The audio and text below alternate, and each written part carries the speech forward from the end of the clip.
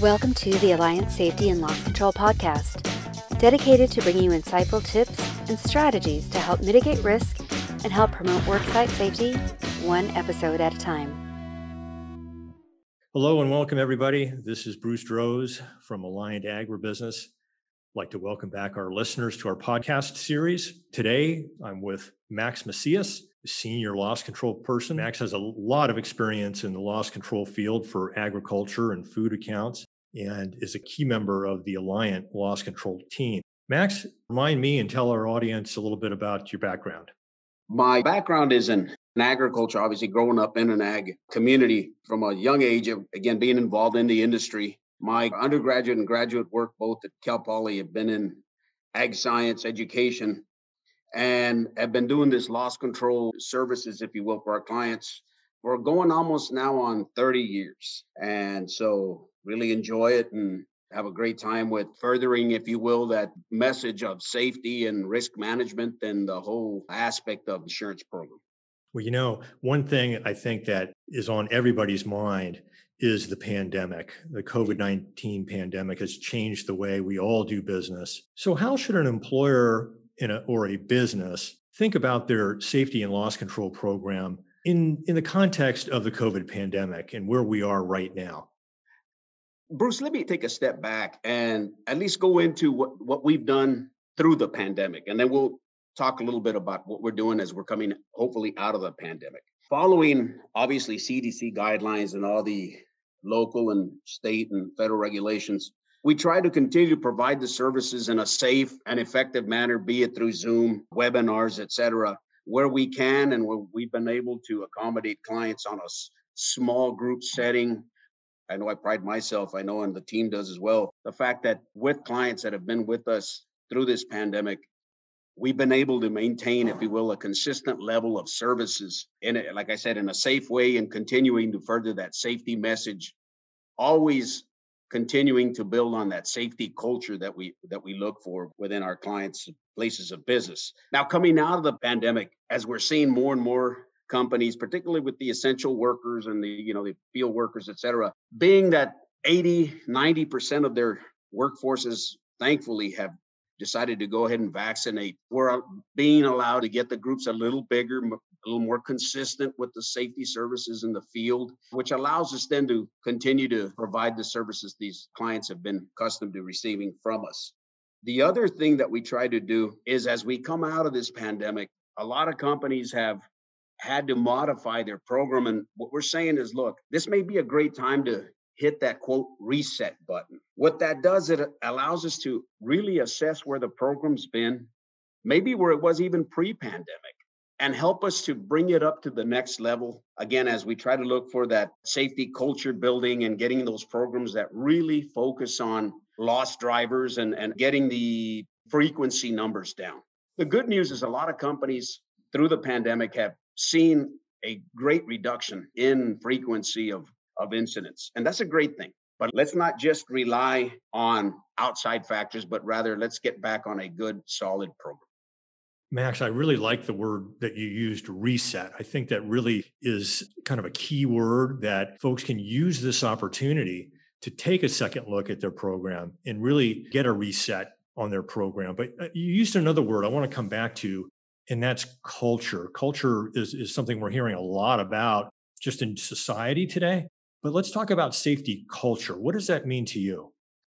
What it means to me is ultimately ending up with a program whereby everyone's involved in that safety culture that's needed to promote on-the-job safety day in and day out.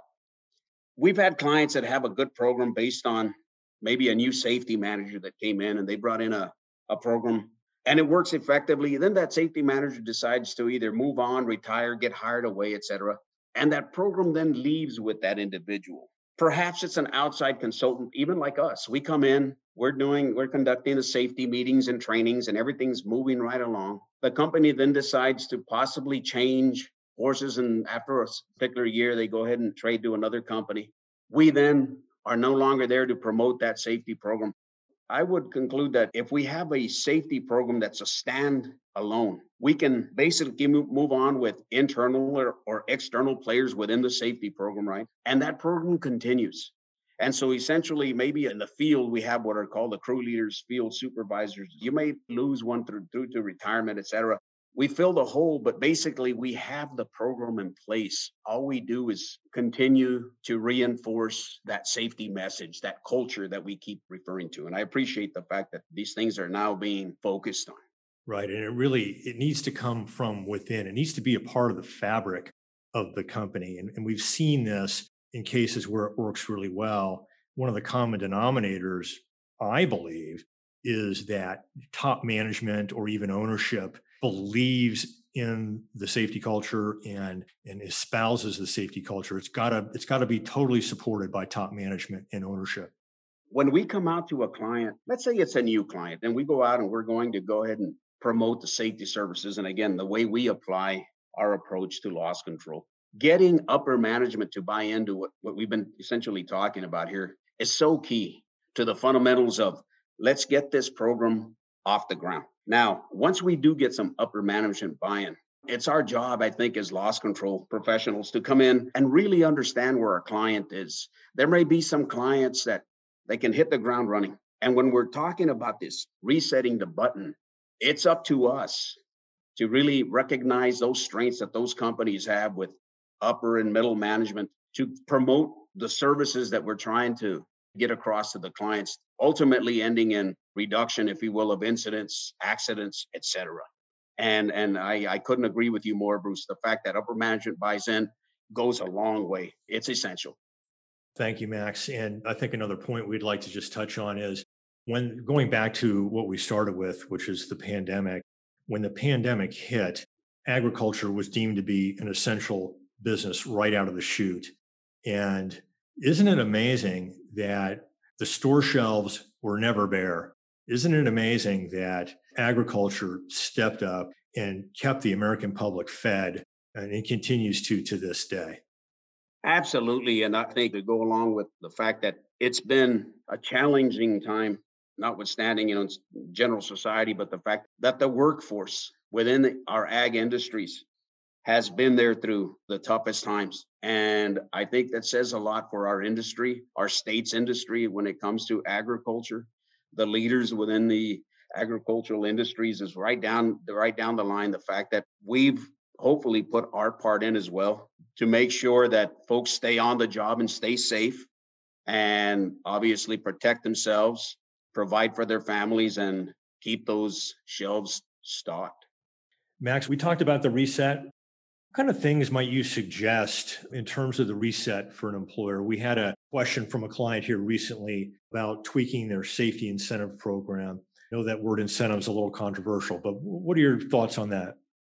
When you mentioned the controversy on that, some years back when OSHA was essentially warning folks not to really have an incentive program, being that it could result in incentivizing people not to report injuries just in the name of reaching that safety goal. But instead, what we try to do is promote a safety recognition program whereby efforts, consistency within, safety meetings are being held consistently. Maybe injured employees are attended to promptly and they're returned to work as soon as possible.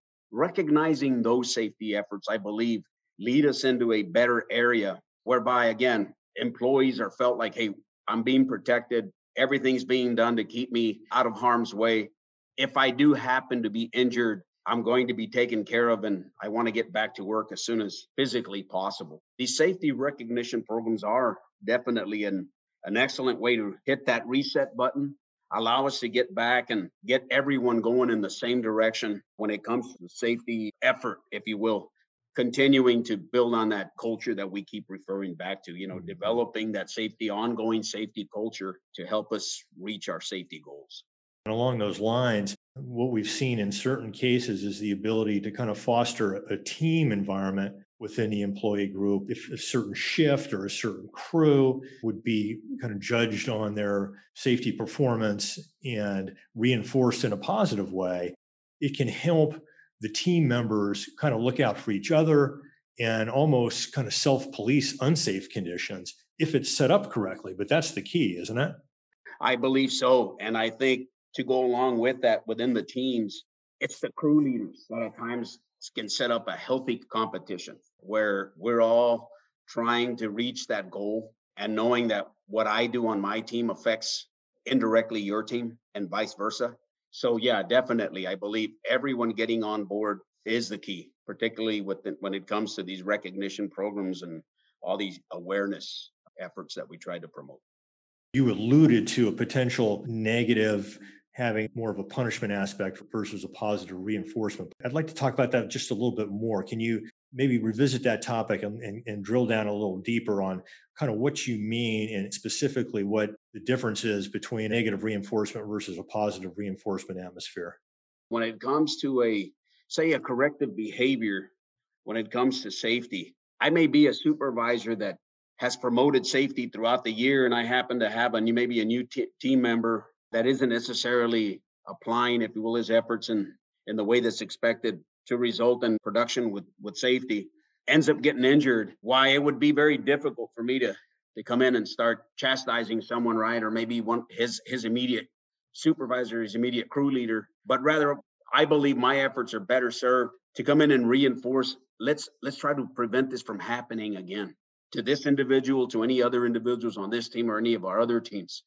I just simply believe that reinforcing it in a positive manner just brings so much more of an expected result, positive expected result, rather than reinforcing behavior in a negative way, thereby giving, if you will, a bad example. I just don't believe those things tend to have lasting positive effects. Well, Max, I want to say thank you for spending some time with us today. Just to recap, talked about the really good timing right now as we come out of the pandemic to look at your loss control safety program in terms of a potential reset. Think about that safety culture, which is a whole lot more than just talk. It's got to be lived and breathed by the whole organization day to day. And some of those specifics you shared on positive reinforcement, I think, are key. Anything else you'd like to share before we wrap up today, Max? Bruce, again, I appreciate the opportunity to come in and talk a little bit about how we go about promoting, if you will, our services and conducting the services. I just say that to go along with the 3 points that you just made, as loss control professionals, it's our job, I believe, in this particular time to look at where our clients have been coming out of this pandemic and how do we best set them up for success as we start turning these corners and really get back on track with positive reinforcement programs, recognizing safety efforts and minimizing, if you will, those employee exposures to get those results that we want. Very good, Max. Well, once again, this is Bruce Droz of Alliant Agribusiness talking with Max Macias of Alliant Safety and Loss Control. For more information, please visit alliant.com. Thank you for listening, and for more information, go to www.alliant.com.